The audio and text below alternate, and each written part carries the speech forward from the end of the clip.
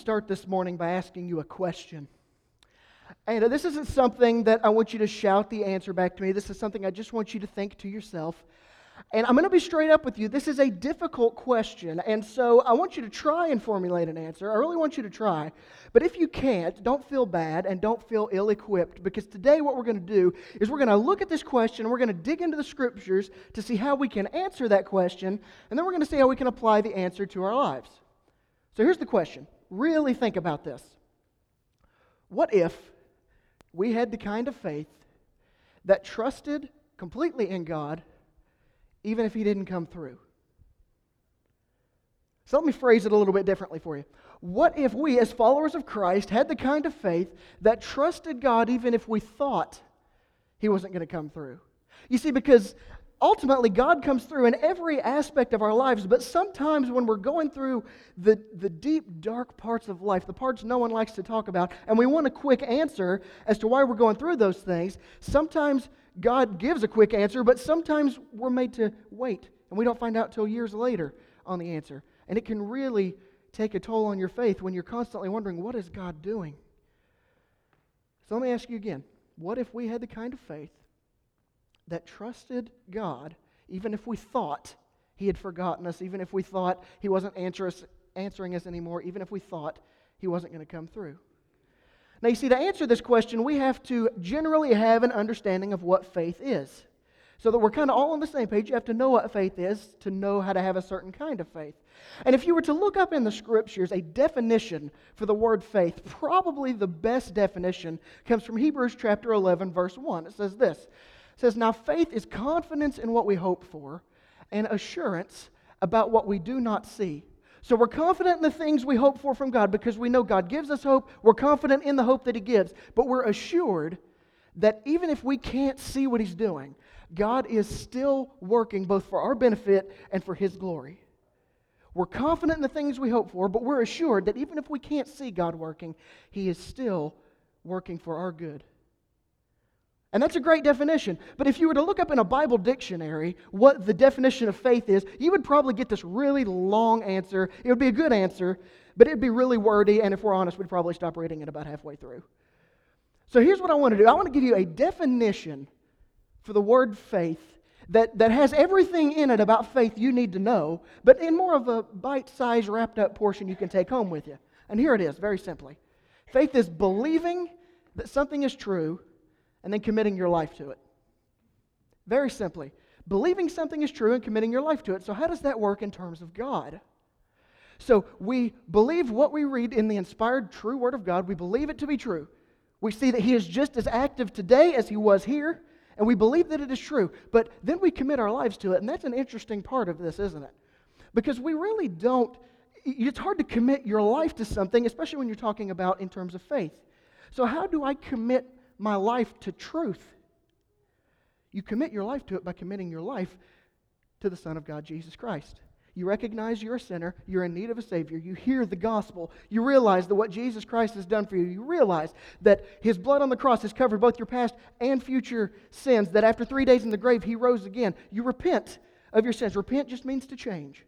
You change your attitude. I was going down this path, and I'm not any longer. Now I'm going down the path God wants me to go towards Jesus. Then you believe in your heart and confess with your mouth that Jesus Christ is Lord. You follow that with the obedience of baptism, and then you continually live your life as close to living like Jesus as possible.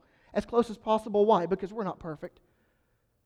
You believe that these words are true, and you commit your life to them by committing your life to the Son. And I think generally in here, by and large, we would say that we have a strong faith in God.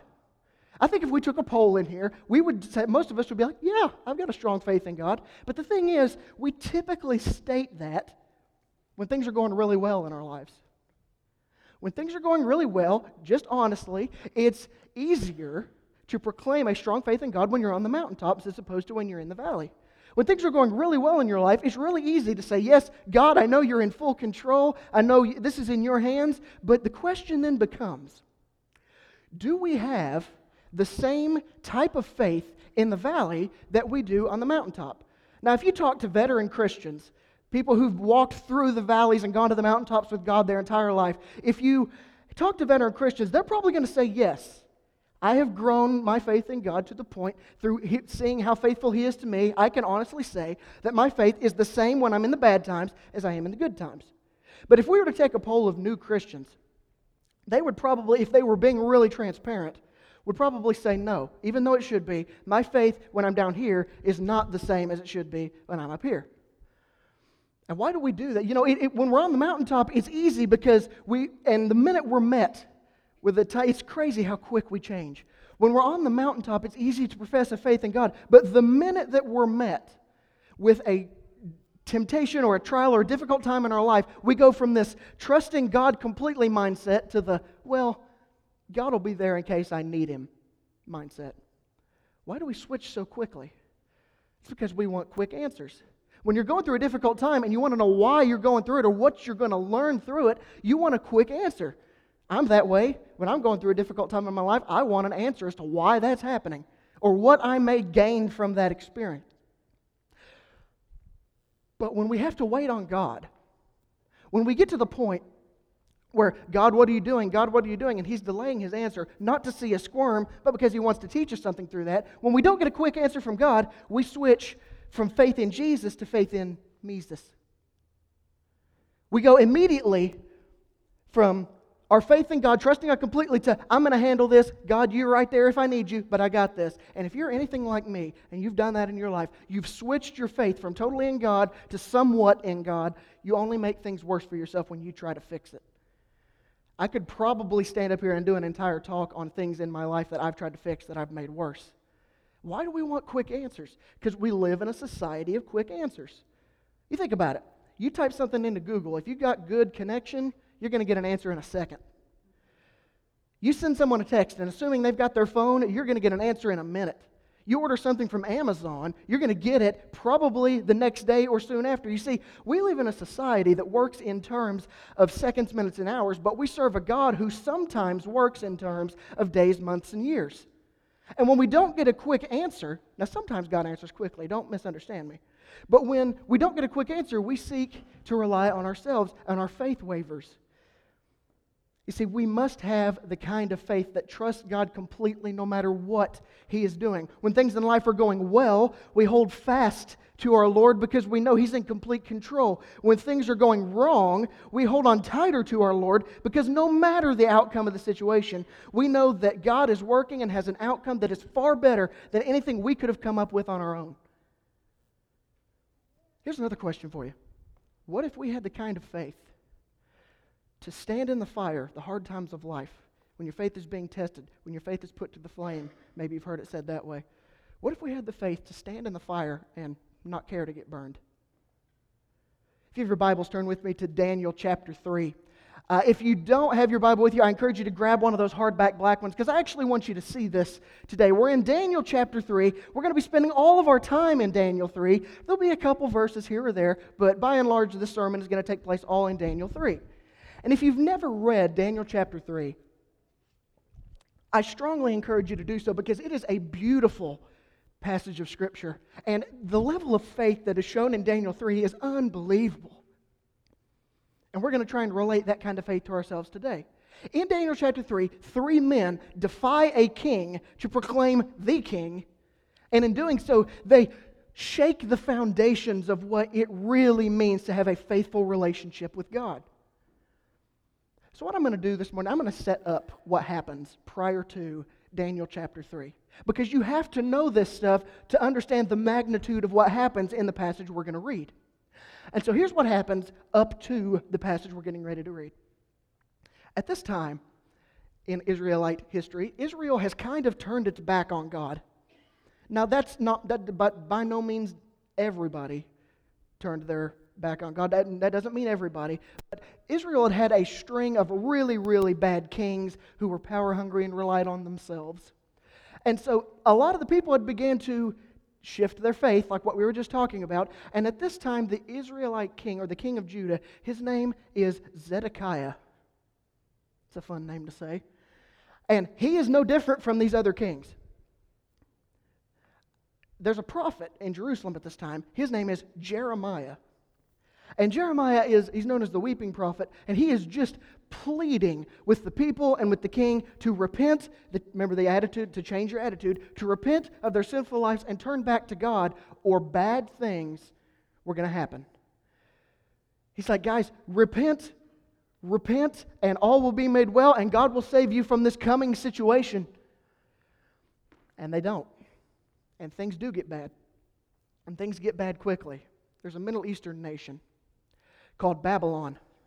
And Babylon is coming. And Babylon is coming quickly. Babylon has an army, a massive army, headed right towards Jerusalem. And they camp themselves right outside the city walls for 18 months. And they sit there. You got to think of the psychology of what that is. Plus, the trapped Israelites start to starve. Food can't leave, food can't come in. And King Zedekiah brings Jeremiah, and I'm paraphrasing this, he brings Jeremiah in. He says, prophet, look, are you not going to speak to God for us right now? I mean, you wrote, repent, and all will be made well, and God will save us from the situation. And Jeremiah says, Zed, I have been telling you all that for years. Nothing has changed. Not a thing. You guys have not once turned back to God. Only when things got worse did you turn back. You seem to only act as if you need God when things get bad. So look out the window. And at the window, you can see the ancient sources. This is not a biblical fact, but ancient sources say that there were so many Babylonian soldiers, it looked like an ocean. He says, look out the window, Zed. You're too late. And the Babylonian soldiers invade Jerusalem. They take everything. They just help themselves. They burn the temple to the ground. And they take hundreds of thousands, if not millions, of people in exile 500 miles east back to Babylon. 4 of these men that they're taking back are somewhat nobility from the family line of David, and their names are Daniel, Ananiah, Mishael, and Azariah. You probably know those last 3 men by their names, Shadrach, Meshach, and Abednego. You see, when they were taken to Babylon and they were made to work for the Babylonians, their names were changed. And so we'll just refer to them as Shadrach, Meshach, and Abednego so there's no confusion. And these guys, their job was to counsel the king. His name's Nebuchadnezzar.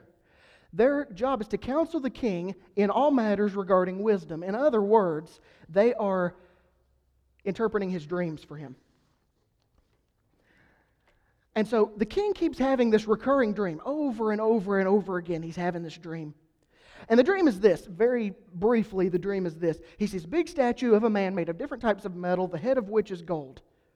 At the end of the dream, a big rock comes in and smashes the statue to pieces. And that's his dream. None of the Babylonian advisors can answer what this dream means. But they're calling upon their pagan gods. They don't worship at all the one true God that we worship. But Daniel and his 3 friends do. And calling upon the wisdom of the God we serve, they are able to interpret the king's dream. And the king's dream means this. The different types of metal in the statue represent different kingdoms. Your kingdom is the greatest, the head of which is gold. The rock that comes in and smashes it to pieces is the kingdom of God.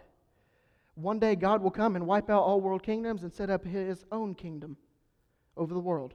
You got to think, you're a foreign captive working in the court of the king, and you just told the king his dream means that you're going to be destroyed by God. It's a gutsy move. But you know what? I'm not really sure of Nebuchadnezzar's immediate reaction to it, but I know he holds the men in somewhat of a high regard because of their willingness to do this, their willingness to be bold.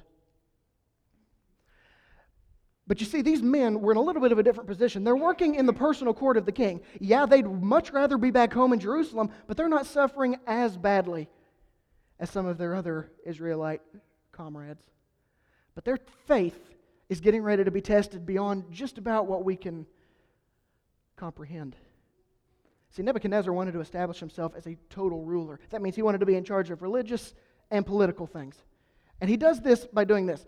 He establishes his rule. He has everybody meet in a big open field, if you will. At the end of the field is a big statue. We don't know what the statue was, but we do know from the scriptures that it is 60 cubits high by 6 feet wide. In other words, that's 90 feet high by 9 feet wide. So you can't miss this thing.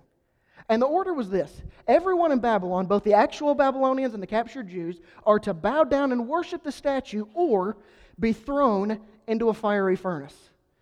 Let me kind of boil that down. You worship or we'll kill you immediately. Now, here's the thing. For those who were not close followers of God, that's a no-brainer. But for those who were true followers of God, this was something they would not and just could not do, because to bow to the statue would be to break two of God's commandments. Shall not worship false idols. Shall not create for yourself a graven image. And you have no other gods before me. And so this is something they just can't do. And the order was this: and when the trumpets sound a long blast, everybody bow down. That was it. When you hear the trumpet sound, everybody bow. The trumpets sound and everybody bows, except these three men. We don't really know what Daniel was doing. He's not mentioned in the account. Everybody bows except these three men. And the king's advisors, or the king's court, sees that these three men didn't bow. And you got to think, they would have stood out. Okay, because when they bowed, it wasn't just this. Okay, it was knees to ground, forehead to ground as well. So if everyone in the whole plain is knees to ground, forehead to ground, and you got three other guys like this, they're going to be easy to spot. This is where the testing of their faith comes in. The advisors say, hey, Nebuchadnezzar, those three guys that work with you, you know, the guys that interpreted your dream that you wanted to work in your personal counsel, yeah, they're not obeying you. And Nebuchadnezzar gets mad. But remember, because he holds the men in high regard, he allows them the chance to explain themselves. Anybody else would have been killed immediately. This guy allows them to explain. And so, he says, all right, you guys, what's going on? I'm going to give you a chance to explain yourself. And but keep in mind, if you don't bow, you're going to be thrown into the furnace. He gives them a chance to explain themselves, but he continually reminds them of what will happen to them. And their response to Nebuchadnezzar is one of the most beautiful things I've found. It's one of my favorite statements of faith in the whole Bible, definitely the Old Testament. There are others for sure, but this is one of my favorites. What we're getting ready to read is the men's response, their faithful response, and their answer for why they didn't bow to the statue.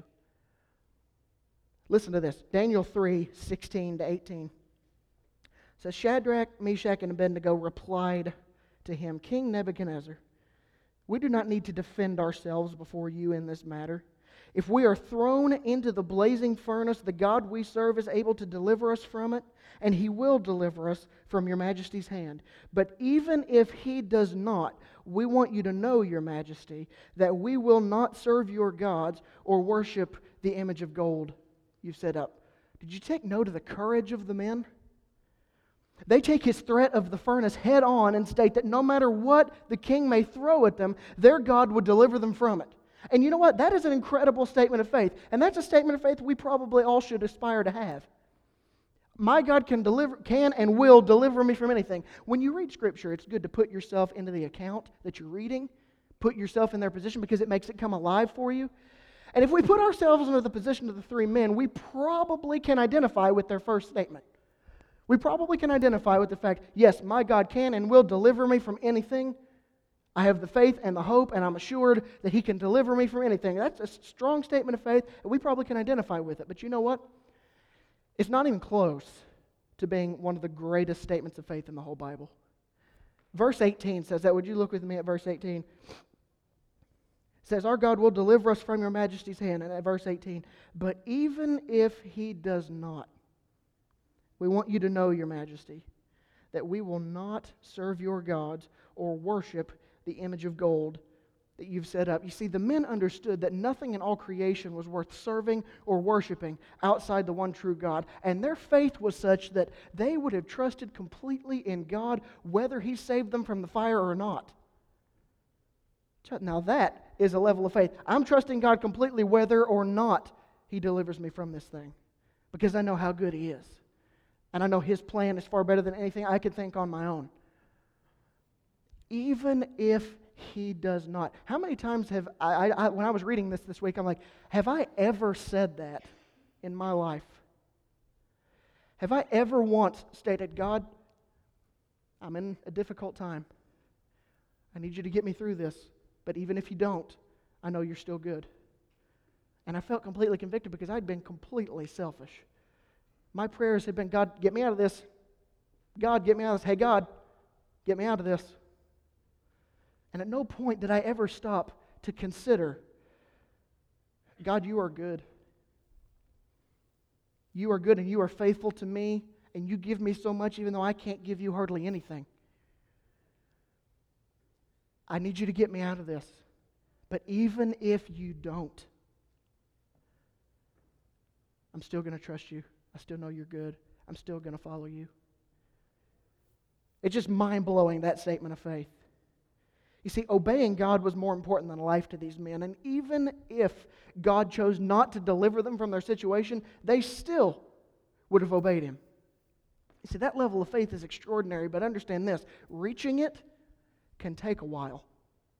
So my point is, and we'll get to this here in a second, but my point is, if you are at a point in your life where you don't have that even-if mindset, I'm still working on it. If you're to that point where you don't have that even-if mindset, don't worry. And don't feel like you've been bad or that God has abandoned you or that you've done something wrong. God is still working. He's working to get you to that point. See, one has to go through the valleys with God to experience the mountaintops. Wouldn't you agree? If you get to the mountaintops and the good parts of life, it's normally after you've gone through something with God. Because the thing is, when you reach the mountaintop, you're able to look back into the valley that God brought you through, not so that you can live there, not so that you can live in your past, but so that you can look back and say, wow, if God brought me through that and brought me here, He can bring me through anything else. But you have to walk through those valleys with God to experience the goodness at the top of those mountains. See, faith is built and tested regularly in a relationship with God. If you've become a new Christian and your faith is being tested by God, and you'll know when that happens, believe me. When your faith is being tested, it's not because God is bored and He wants to see you squirm a little bit. That's not it at all. It's because God is working in you, reshaping you, stretching you beyond your boundaries so that He can mold you into the eventual image of His Son. It's not meaningless. When you're going through difficulty in life, it's not because God is having fun with you, and it's not meaningless. You always learn something from those experiences. You see, God desires us to have that level of faith. I think we would agree that the faith that the men displayed, even if He does not, we're still going to have faith in Him. Of course God wants you to have that kind of faith. But I think God also knows that it takes a while to get there. It's not always the case. It depends on the person. But it takes a while to get there. What God does want is for us to walk with Him daily and to experience His faithfulness on a daily basis. He's going to get you to the point of, even if God doesn't take this from me, even if God doesn't deliver me from this, I'm still going to be faithful to Him. Of course He wants you to have that mindset.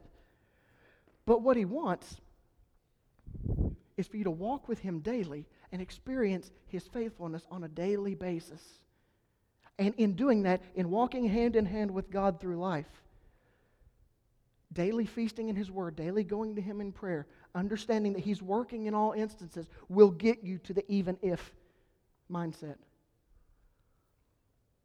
So how do we develop it? You say, Justin,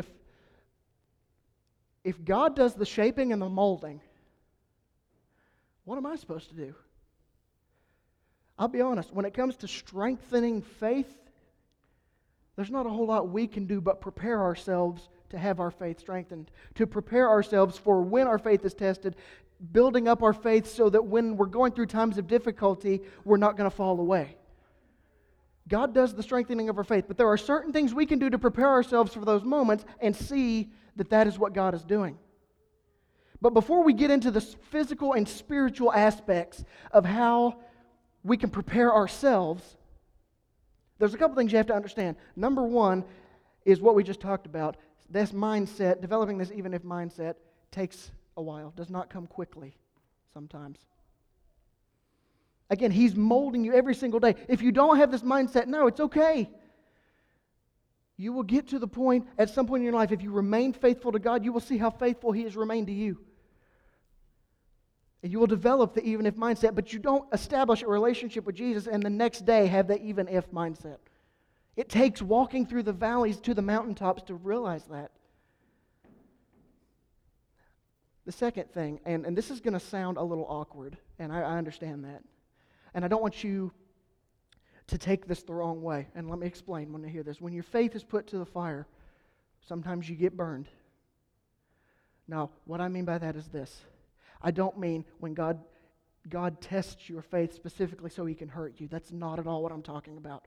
I'm talking about when you're going through times of difficulty and you're going through times when your faith is being tested. Sometimes it hurts.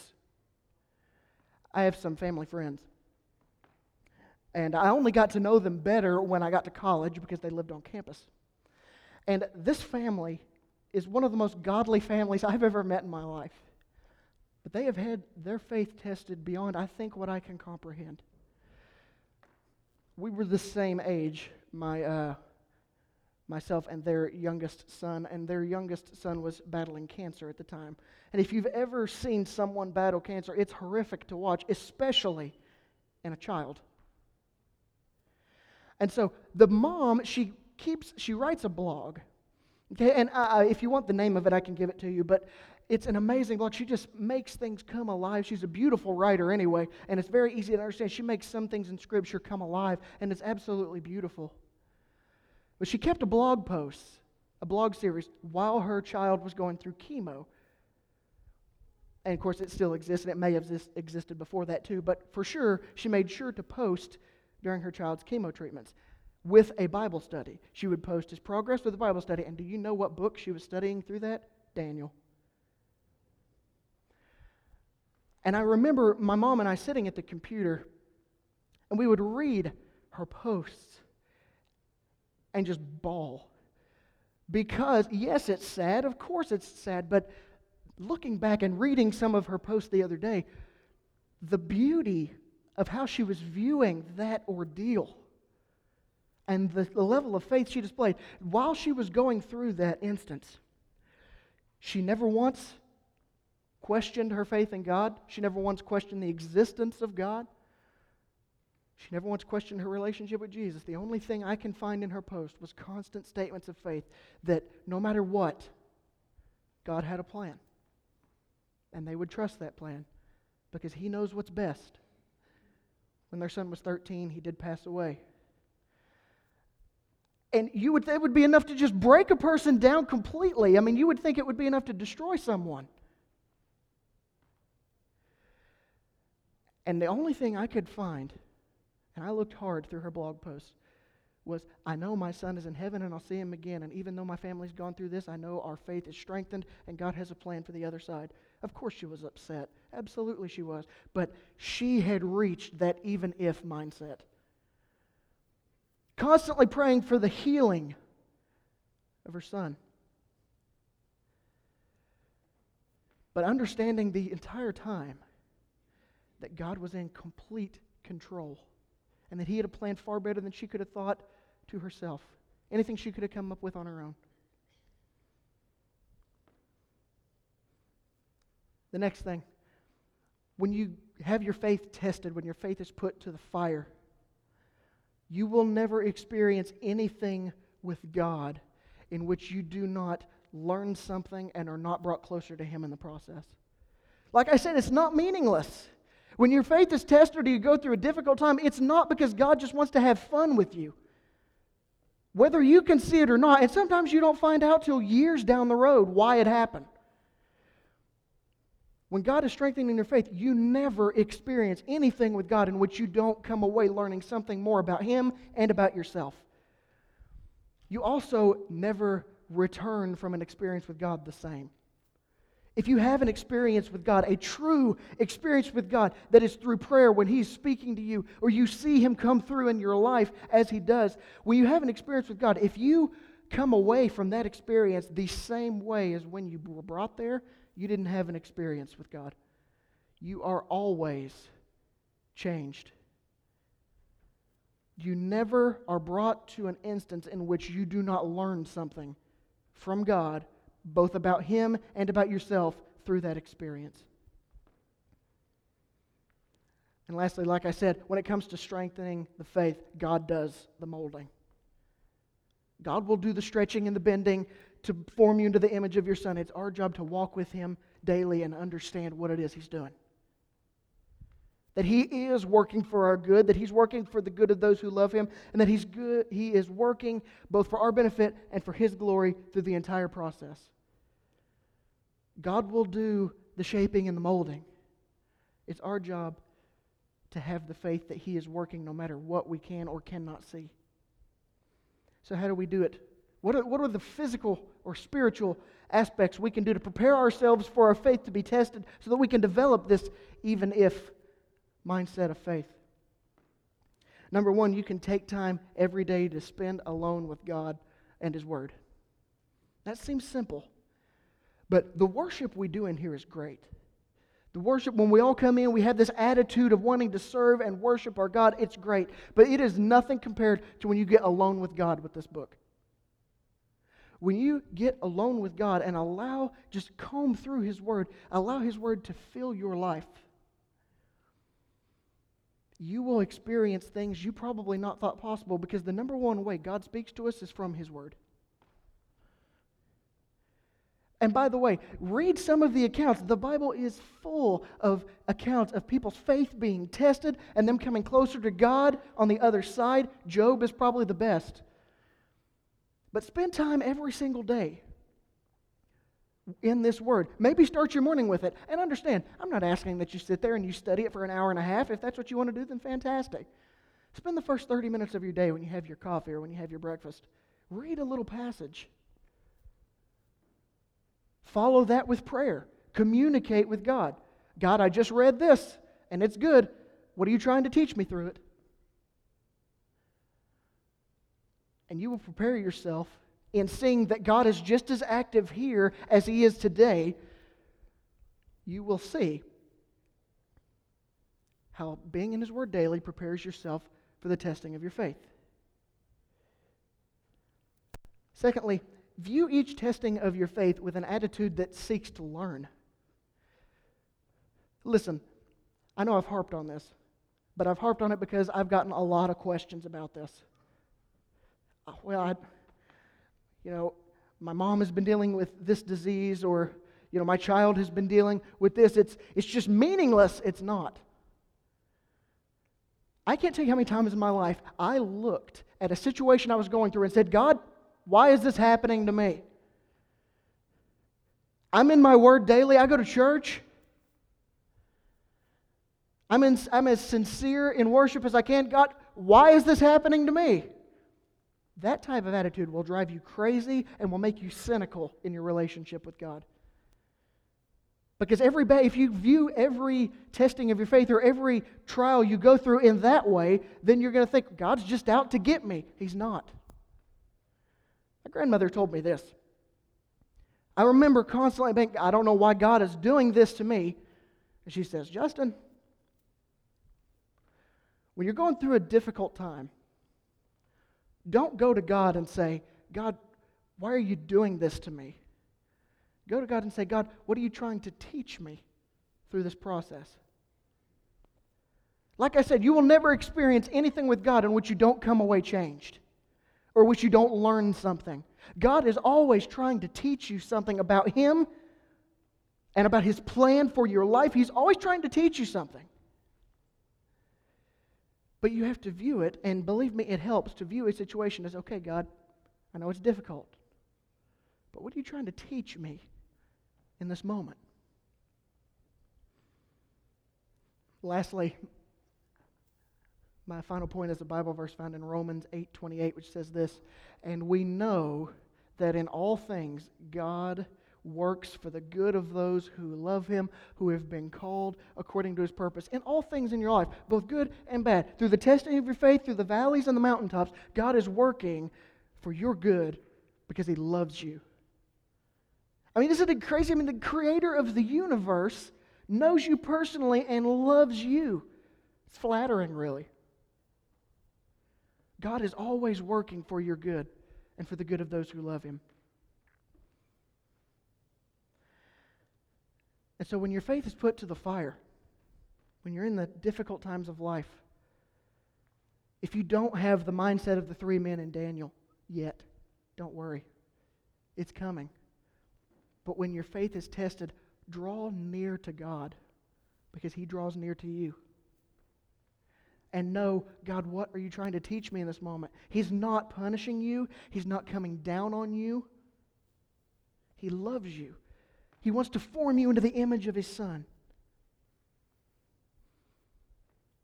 Ultimately, there's no one more faithful than God. Ultimately, that's displayed in His willingness to send His Son to die for us so that the walls between us could be broken down, so that we could have an intimate relationship with Him. God doesn't test your faith because He doesn't like you. He tests your faith because even the wall has been broken down between His Son broke down the walls of sin that separated us from Him. Now let's walk closer. God says, I'm still here. As we come into this time of communion, I want us to remember the sacrifice that Jesus paid so that we could be close with Him, so that we could experience His faithfulness. Would you keep that in mind as we enter this time?